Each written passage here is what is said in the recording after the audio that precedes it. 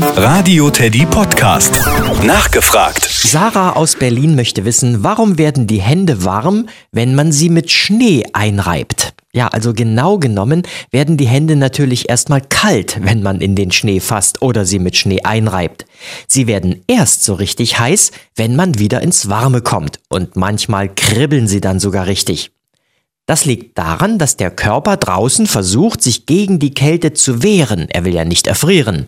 Dabei spürt man die kalte Luft natürlich zuerst an den Körperstellen, die sozusagen im Freien liegen, also Gesicht und Hände.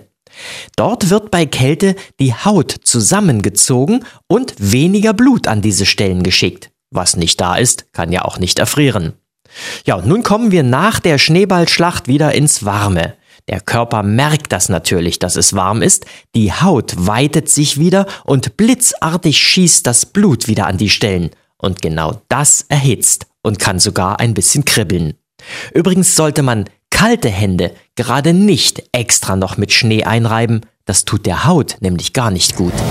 Das Nachgefragt im Radio Teddy Podcast.